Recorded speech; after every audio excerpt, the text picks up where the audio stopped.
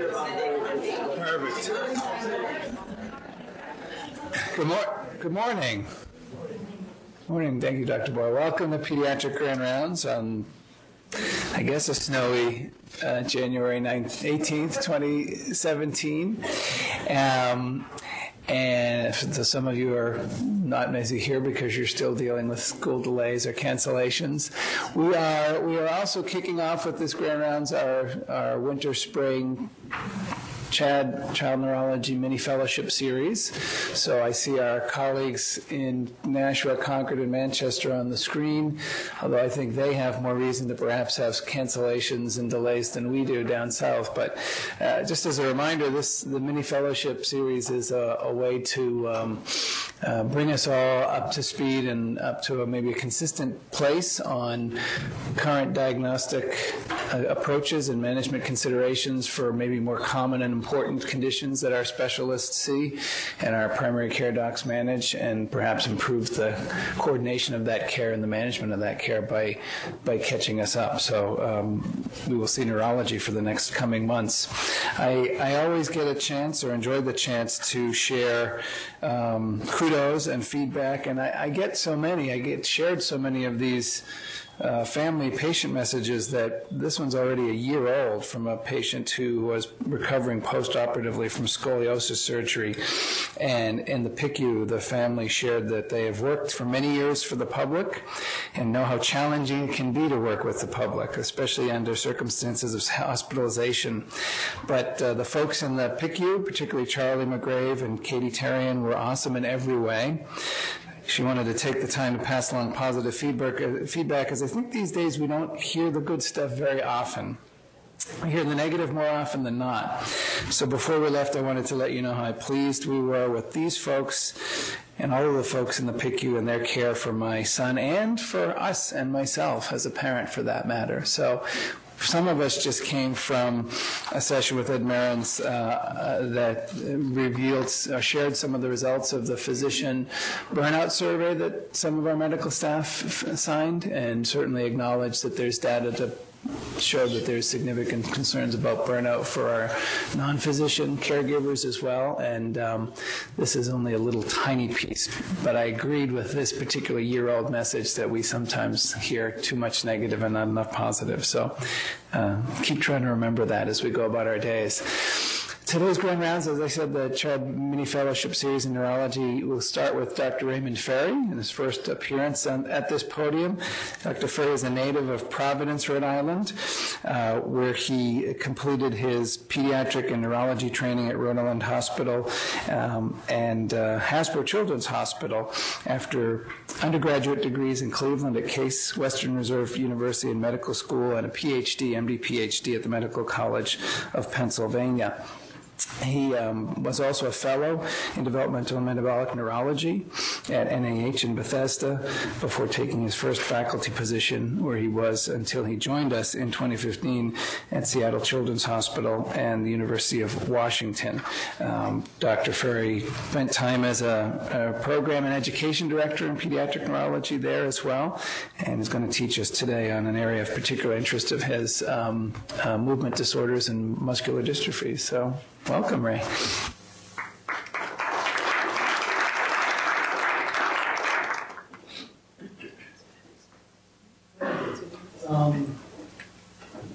So, and actually, everyone's heard of muscular dystrophy, but the muscular dystrophies are really a group of disorders. And as far as Dr. Raymond shows, many of the children's hospitals, including ours, have a muscular dystrophy. There are actually more than 40 diseases covered and these diseases are not restricted to the disorders of the muscle. They move from the spinal cord out to the muscle. Spinal muscular atrophy, which is a disease of the motor neurons in the spinal cord. Peripheral nerve diseases such as capital tooth, these are the neuromuscular junctions that just might happen, as well as the muscle. And in the muscle, you can think of the myopathy or the muscular dystrophy. The myopathy is muscular dystrophy. There are individual talks based on each subject. So the muscular dystrophy, progressive myopathic disorder that result from defects in genes required for normal muscle function. And I'm going to spend most of my time talking about, and I don't think that's Duchenne's or Duchenne's vectors. They're different phenotypes of the same gene mutation, or the same gene defect, the dystrophies. Then I'll talk a little bit about myotonic dystrophy, facioscapulohumeral muscular dystrophy, limb girdle, and then dystrophy. So we won't have time to talk here. We'll certainly deal with general muscular dystrophy. Excuse me, can we make sure that the doctor's microphone is turned on? We don't seem to be hearing the doctor very well. They have hypotonia, muscle weakness. Your microphone isn't on and they can't hear you.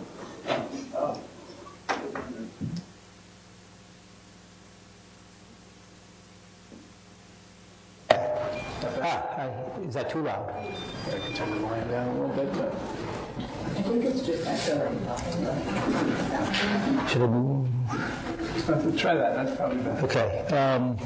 These kids they tend to present somewhat similarly.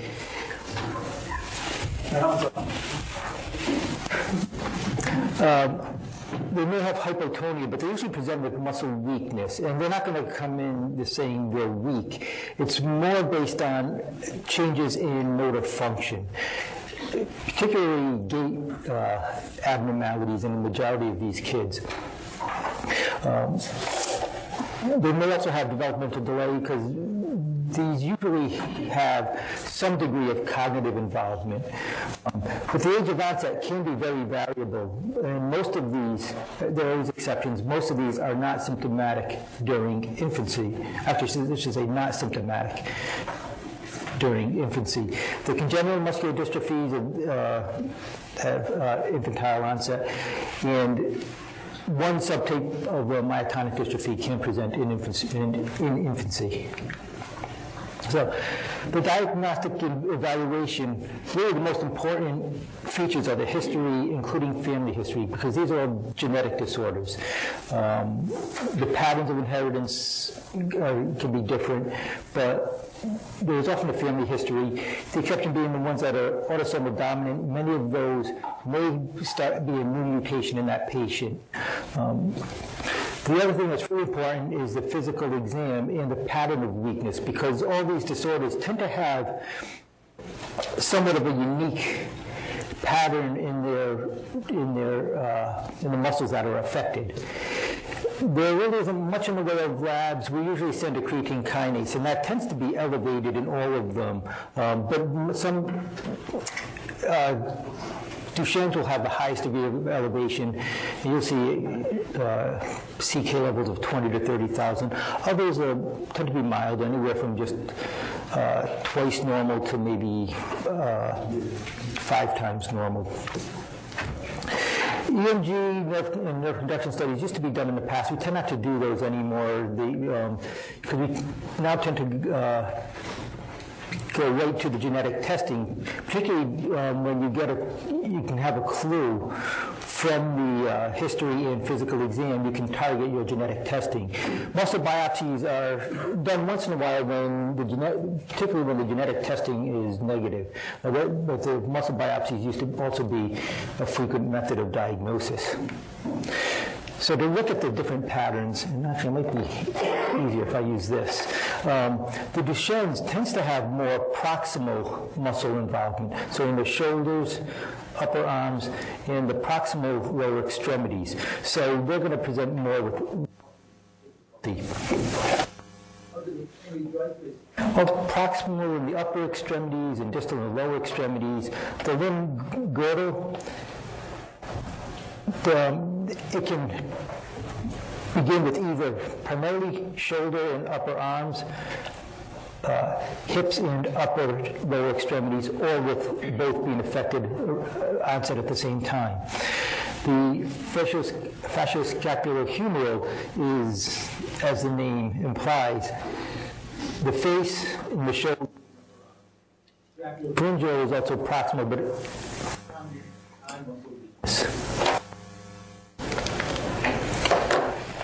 So this is the site of the problems. This is the muscle cell membrane. And if you think of the muscle as a contractile tissue, you have the actin on the inside as that's the contractile element. Connected to that is the dystrophin, and dystrophin links to these other proteins, some just below the cell membrane, some right in the membrane, and it really helps stabilize that complex, and you've got this linkage system that essentially links the muscle cell to the extracellular matrix to allow for optimal contraction. And I'm going to start with the dystrophin abnormalities, one, because they're the most common, and two, because that's the one for which there is some treatment. So the dystrophinopathies, Duchenne's muscular dystrophy and Becker's muscular dystrophy, are the two most common phenotypes. There's also an intermediate. Sometimes they refer to them as a mild Duchenne's or a early Becker's. And there's actually also dystrophin-associated dilated cardiomyopathy without skeletal muscle weakness. The dystrophin gene itself is on the X chromosome, and it's the largest gene that's been identified. It's on the cytoplasmic side of the muscle cell membrane, and it's part of a large glycoprotein complex. It provides mechanical reinforcement to the muscle cell membrane, and it helps prevent degradation of all those proteins. And actually, I'm going to go back to that picture for 1 second. A number of these in here have been associated with some of the muscular dystrophies that I'll talk about, but there are many other proteins that are not necessarily part of that complex that will also give you some of these muscular dystrophy phenotypes. So the clinical features of Duchenne's muscular dystrophy, most commonly this will present around age 2 to 3, and these kids start early development is normal, maybe some mild, if there's cognitive involvement, just a mild developmental delay more related to cognitive issues. But at age 2 to 3, parents start to notice they're falling more, they're having difficulty maneuvering on stairs. And they also tend to develop prominent lumbar lordosis. They have a waddling gait, and what you may see in the clinic, what you should see in the clinic if you examine them, is you have them rise from the floor, and they do there's a Gawa sign where as they rise from the floor, they actually use their arms to march up their proximal distal extremities to get to a full standing position.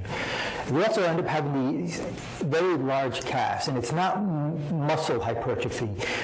Some of the muscle, as it degenerates, you get more fibrosis and fat deposition in the muscle itself. Now, the wheelchair by age 12, actually, usually with Duchenne's, there is amputation more typically by age 8. Other features that are very prominent in these kids is the cardiac symptoms. They develop a dilated cardiomyopathy, which often begins sort of on the left side of the heart, and it then tends to spread. About half the kids become symptomatic by age 18, and the reason why they don't get symptomatic earlier is because they're no longer ambulatory, so they're not putting as much stress on the heart. I've got to interrupt you for just a minute. Can I see your microphone, the body back? I get a complaint that it's not sounding good.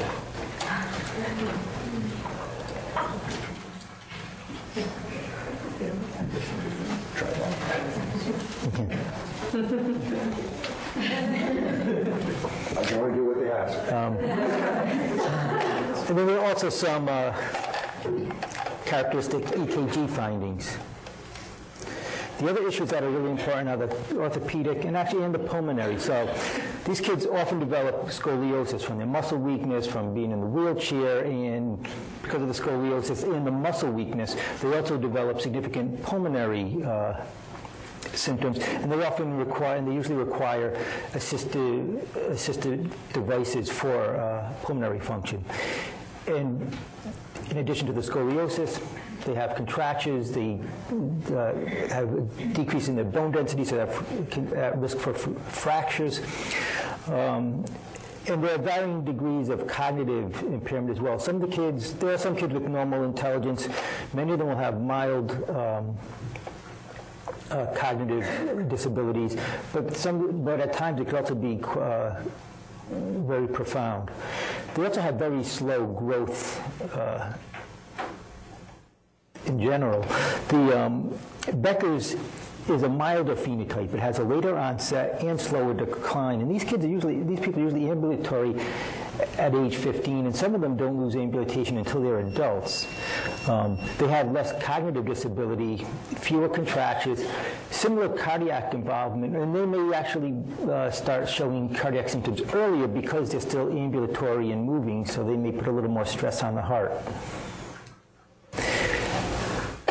So pathologically, what you see is this is normal muscle, and this is the Duchenne's staining.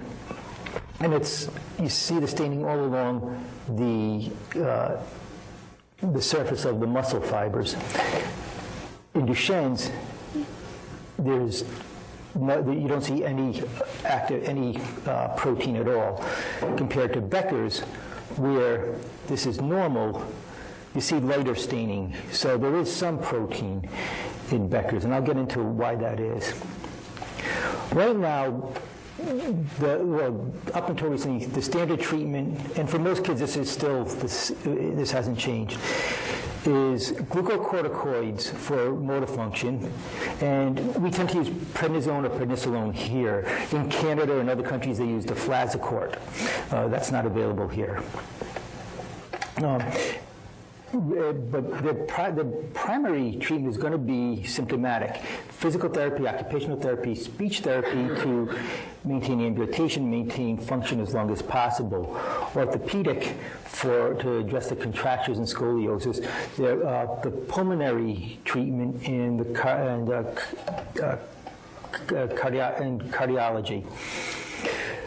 The glucocorticoids help maintain ambulation.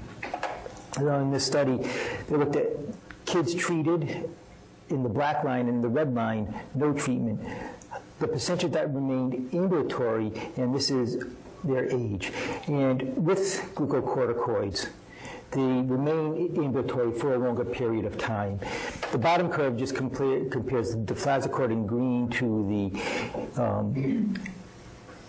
daily prednisone, and the red and yellow are alternative prednisone schedules to try to minimize side effects. The primary benefit of the glucocorticoids is to prolong ambulation. There are some studies out there indicating it may help slow the cardiac involvement. It may help some with pulmonary function. It may slow the scoliosis. But the side effects are a major concern, particularly on bone health. It increases the risk for fractures, and because of the effect on bone, it actually can impact the scoliosis. Also, the weight gain is really important for these kids, because that can then counteract your goals of maintaining ambulation, and they may develop cataracts. The treatment schedule, the standard treatment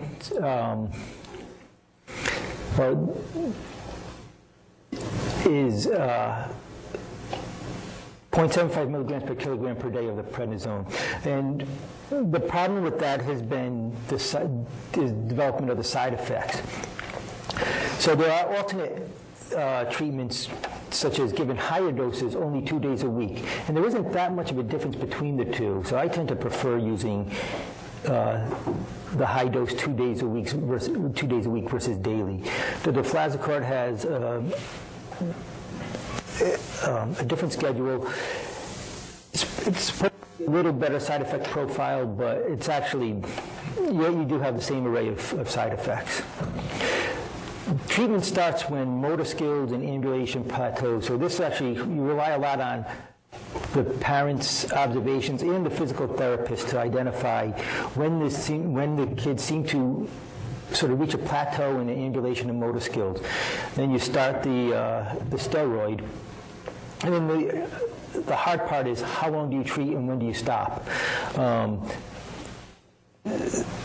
Some people will stop when ambulation is eventually lost.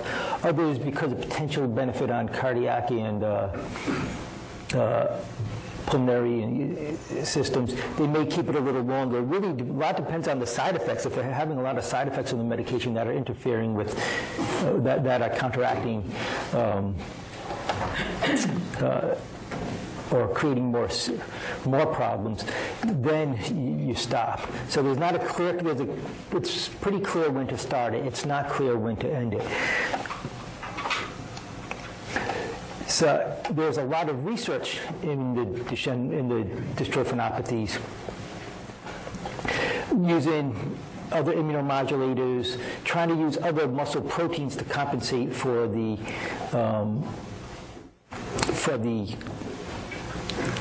absent dystrophin, other proteins that may help improve muscle regeneration. Gene transfer, there was a lot of interest in that, and there probably still is, but that was sort of a very exciting area quite a while ago. The problem with it's such a large gene, it's hard to get a vector that can incorporate that whole gene and get it into muscle. It's hard to target the muscle, and it often generates an immunologic response. So recently there's been a new medication that's been approved by the FDA with the goal is to create a more functional protein. So if you go back to the two different phenotypes, the goal is to take a Duchenne's phenotype and make it a milder Becker's. So for Duchenne's, well, it's such a big gene, there can be mutations all along the gene. Mutations that disrupt the reading frame, so it leads to an early stop of translation. These will give you a very short, truncated protein that then tends to be rapidly degraded so that there's no so essentially, you have no dystrophin. That gives you a more severe phenotype. With Becker's, you have an abnormal protein, but it has much of the length. Both the carboxy and amino terminals are still present, and it does have some function. So the idea is to try to take the Duchenne's and convert it to Becker's. So the majority of the large deletions in Becker's and Duchenne's, they tend to center around two hot spots, exons 45 to 53 and 2 to 20. So what's been developed is a technique called exon skipping. There are 79 exons in the gene, in the dystrophin gene. Deletions of one or more exon tends to be responsible for about 2/3 of the cases of Duchenne's and Becker's. Then the other mutations are single nucleotide variants, and duplications tend to be a smaller number. The reading frame rule is that pathogenic variants that do not alter the reading frame usually create a milder Becker's phenotype. And those that alter the reading frame give you the more severe. So if you look at this is exons 48 to 52. So these rectangular ones that are side by side, these exons will code for an amino acid. The 3 nucleotides coding for that amino acid are all on this side, and then the next amino acid starts here. If you look at these with this more puzzle piece type of shape, 1 or 2 nucleosides will be on this on one side of the exon, and the other 1 or 2 would be on this side. So a mutation that disrupts this will just kind of push it together, but you don't lose the reading frame. So if you take this out, you have, let's say you have one nucleotide for an amino acid here, the other two here. You totally change the amino acid sequence, which then gives you a truncated protein that's degraded. What exon skipping will do is, if this is where your deletion is, you take out this 2, so you have these 2 exons are no longer in the final protein, but you keep the reading frame, the remainder of the protein gets translated, and you have a shorter but functional protein to create a milder phenotype. I hope that makes sense. So this eteplirsen is an antisense oligonucleotide that binds to the pre-mRNA at exon 51 to alter the final protein transcript. And that's been approved by the FDA for treatment of muscular dystrophy. But the caveat is it has to be amenable to, it's kids with deletions that are amenable to exon skipping at specifically exon 51.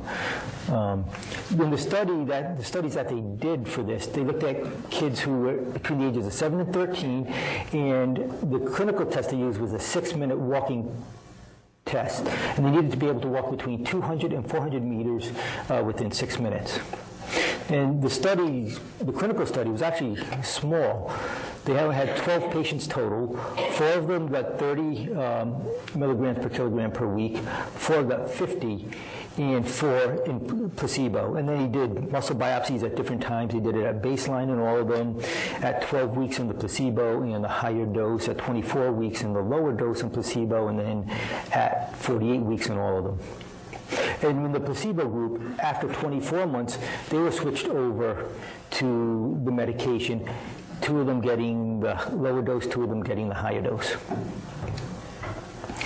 And what they found is that histologically, they saw more dystrophin staining. So in the lower dose, this is the dystrophin staining at 48 weeks of treatment compared to 24 weeks of treatment. It seemed like it took a while for this to kick in, whereas a lot of the early biopsies did not show much. It seemed to improve over time. In the higher dose, they did the biopsies at 12 weeks, and there wasn't much dystrophin staining, but you saw a lot more at 48 weeks. And this is no treatment, and this is after 24 weeks on the medication. So they've come 24 weeks off medication, 24 weeks on medication, and that's the dystrophin staining. This is the pre-treatment in the actual muscle biopsies of some of the patients. So you don't see any dystrophin. And this at 24 weeks and 48 weeks in the lower dose, 12 weeks and 48 weeks in the higher dose. So you see the accumulation of dystrophin in the muscle. And this is the placebo and at 24 weeks. So the main thing this showed was that it did induce dystrophin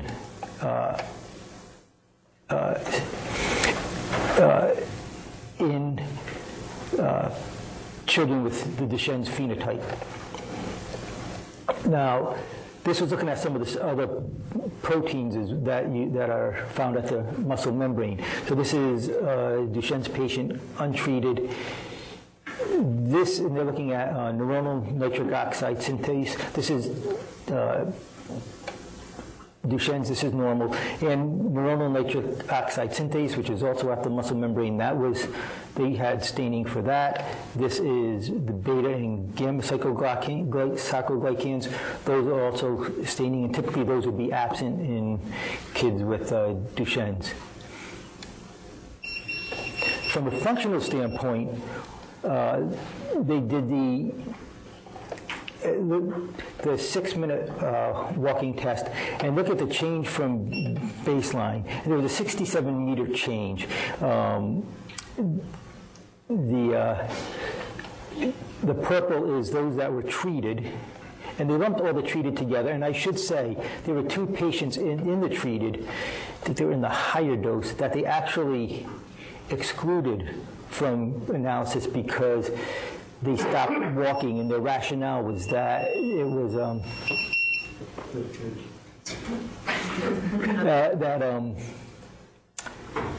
they were older and taller and were probably closer to losing ambulation.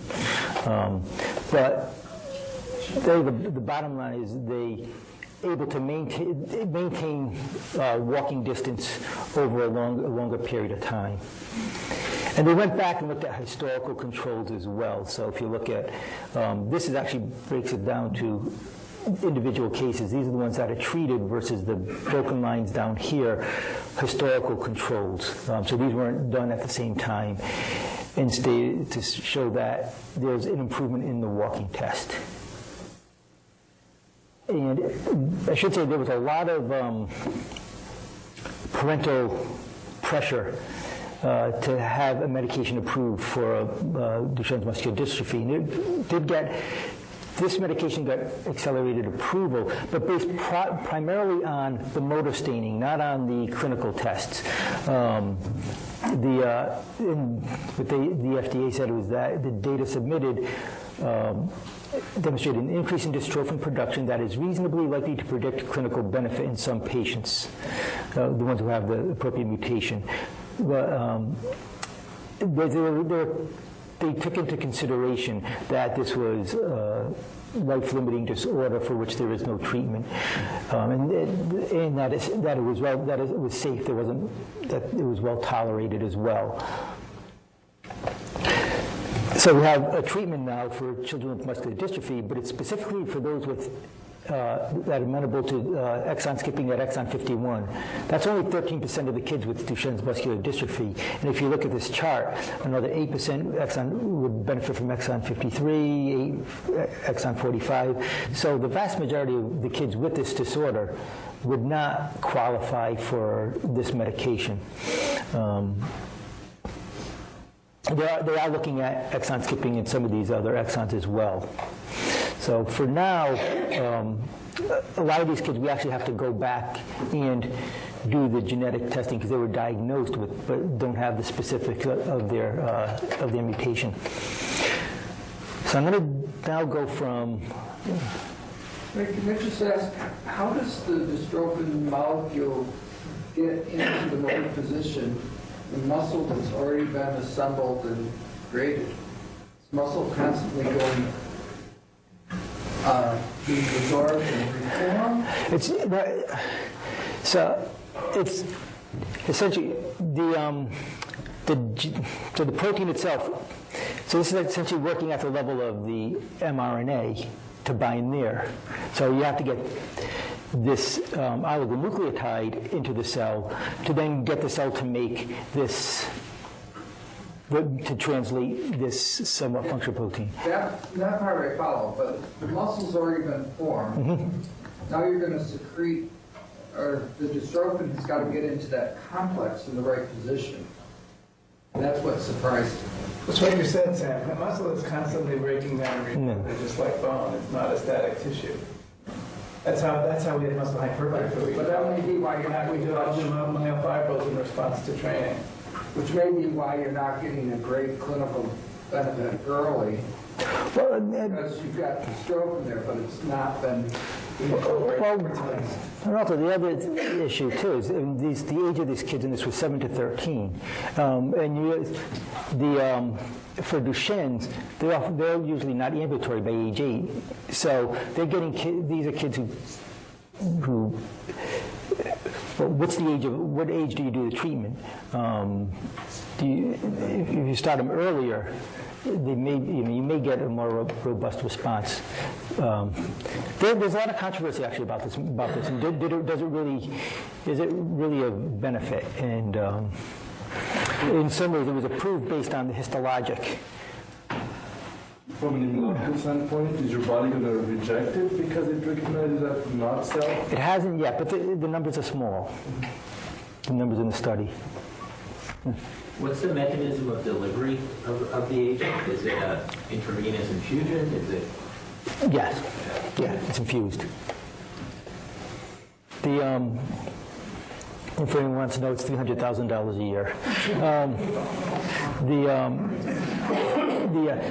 So I'm going to move from that on to just go over. I don't know how much time is left. Some of the other ones, the other muscular dystrophies, probably in order of their prevalence. Myotonic dystrophy is the second most common muscular dystrophy, and there are there are three different phenotypes. Actually, so there are four. There's DM1, myotonic dystrophy type 1 and type 2, but type 1 has three different phenotypes. Type 2 tends to be an adult onset, so I won't, in a different gene, I won't talk about that. So myotonic dystrophy, one of the characteristics of that is the myotonia, which is a slow relaxation of muscle. You get a muscle contraction and then a very slow, gradual relaxation. You can sometimes notice it if you shake their hand and they have a hard time letting go. We'll often just take the reflex hammer, tap the muscle right below the thumb, and it contracts and they have a slow relaxation. The one that may show up early and in the nursery is the congenital form of type 1. And these kids are often born with profound hypotonia, and the facial weakness is a major feature. So that facial diplegia, they often have arthrogryposis and poor feeding, and they have really significant respiratory difficulty and usually require mechanical ventilation. And mortality is high, particularly from the respiratory symptoms.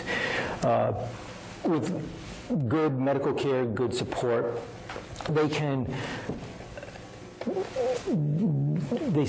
those that survive this early period, they do have some improvement over time. They're never normal, but they do have an improvement in their strength.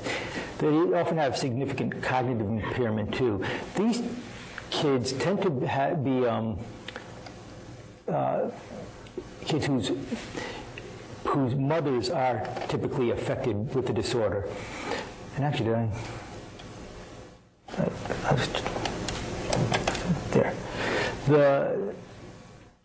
Then there's the childhood, which is in the classic, which are more common, which the childhood tends to begin before age 10, and they often have behavioral symptoms and learning difficulty that presents prior to any weakness.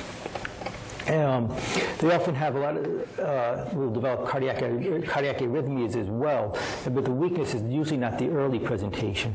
The classic one is much later, many times they're not diagnosed until they're adults, and they have a lot of skeletal and respiratory muscle weakness, and all of these you will often develop cataracts, have the cardiac involvement, and the classic often has a lot of daytime somnolence.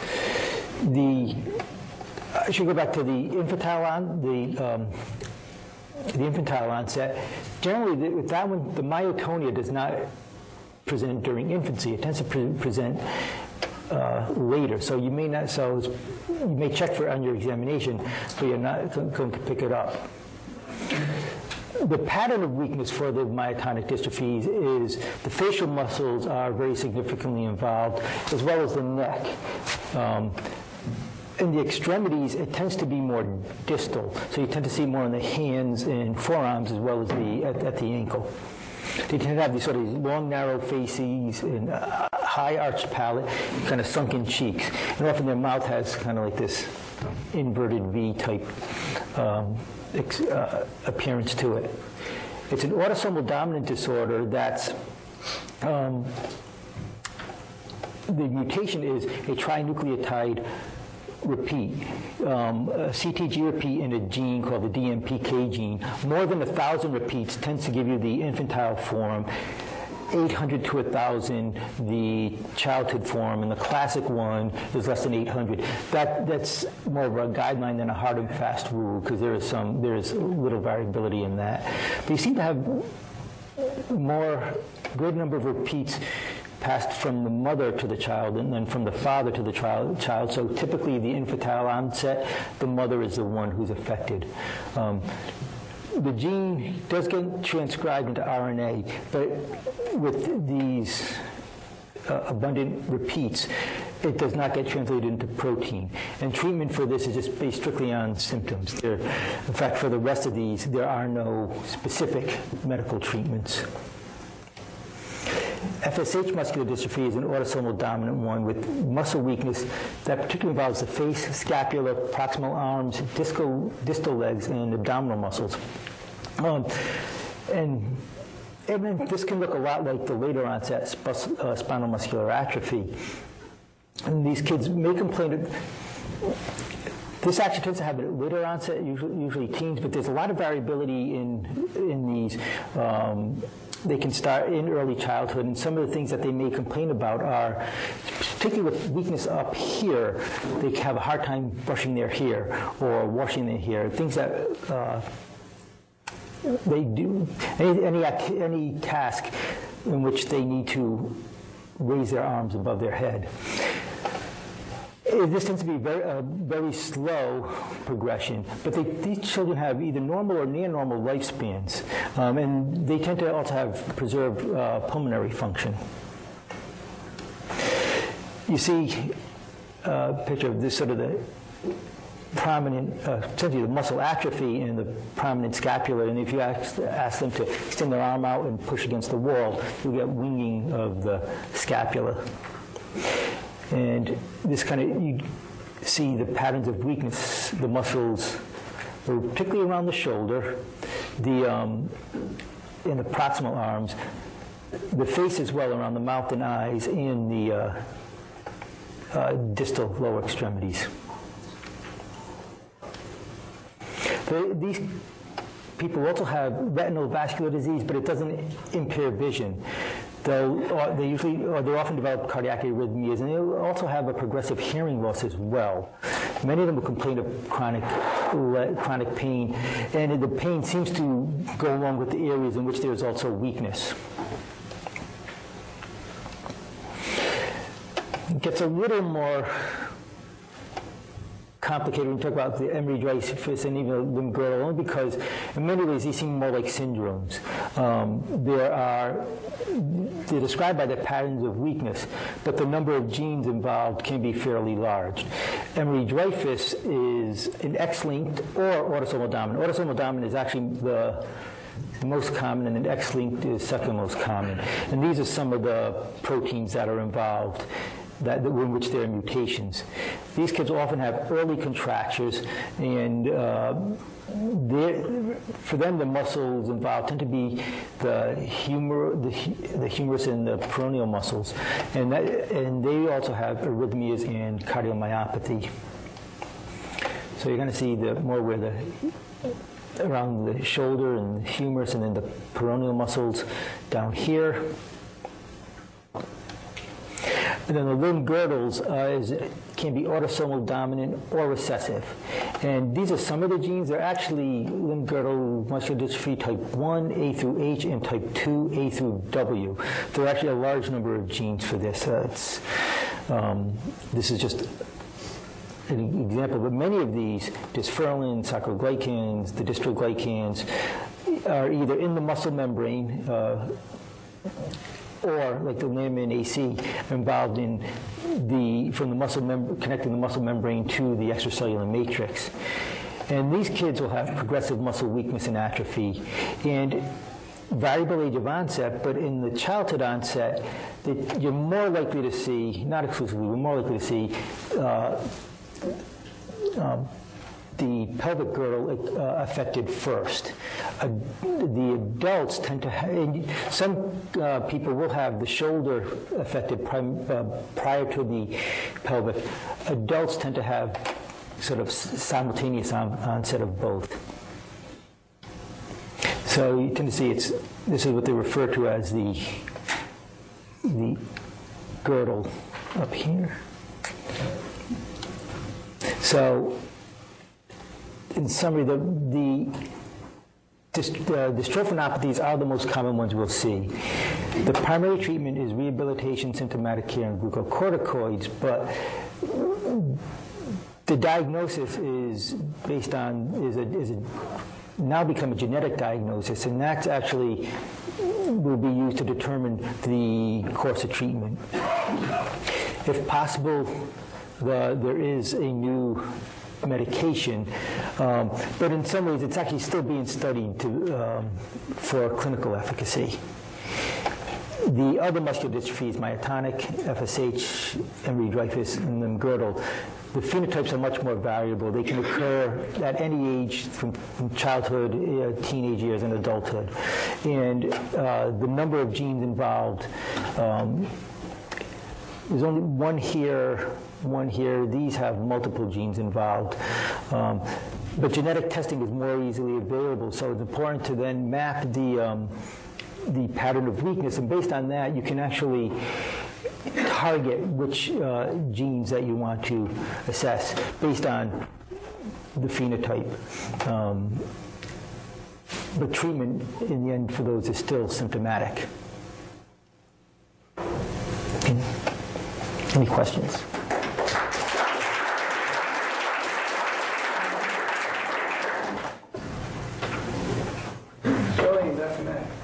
So I don't remember the name of the steroid that's available not in this country, but that slide made it look like maybe it was more effective. It did make it look like it was a little more effective. And less significant? And why? Compared to placebo, it's probably not that much different.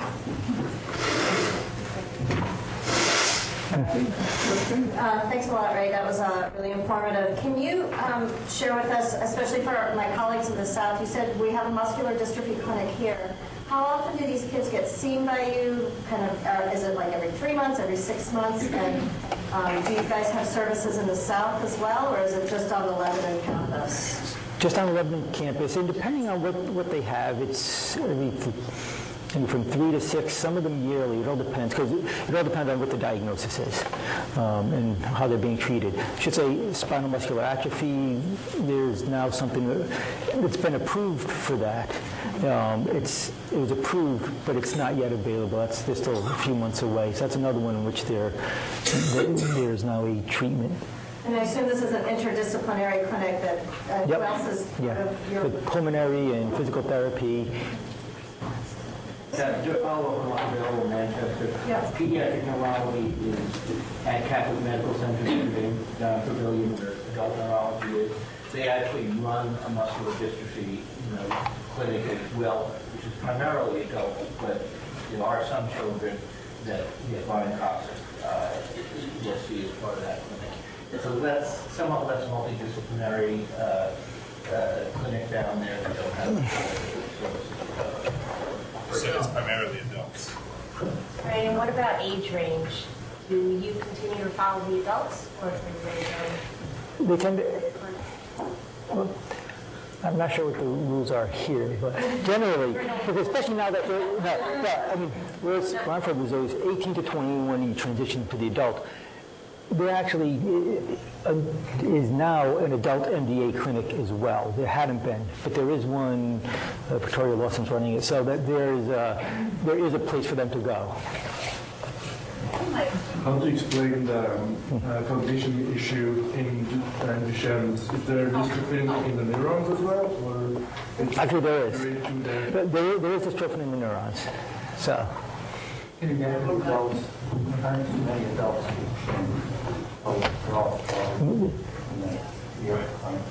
Do you have any of those? Mom? Mike, is that because of the cardiac involvement? Once upon a time, this is diagnosed through long-term disease for a long time.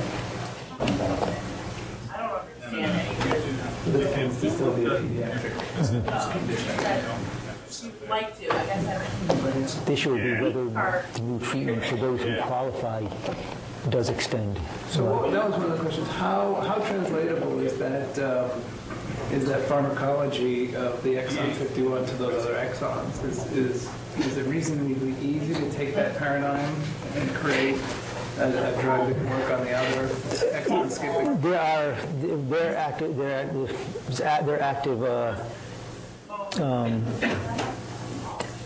actively making the oligonucleotides to do the other exons as well. I'm not sure if any of them have reached clinical trial yet. on that?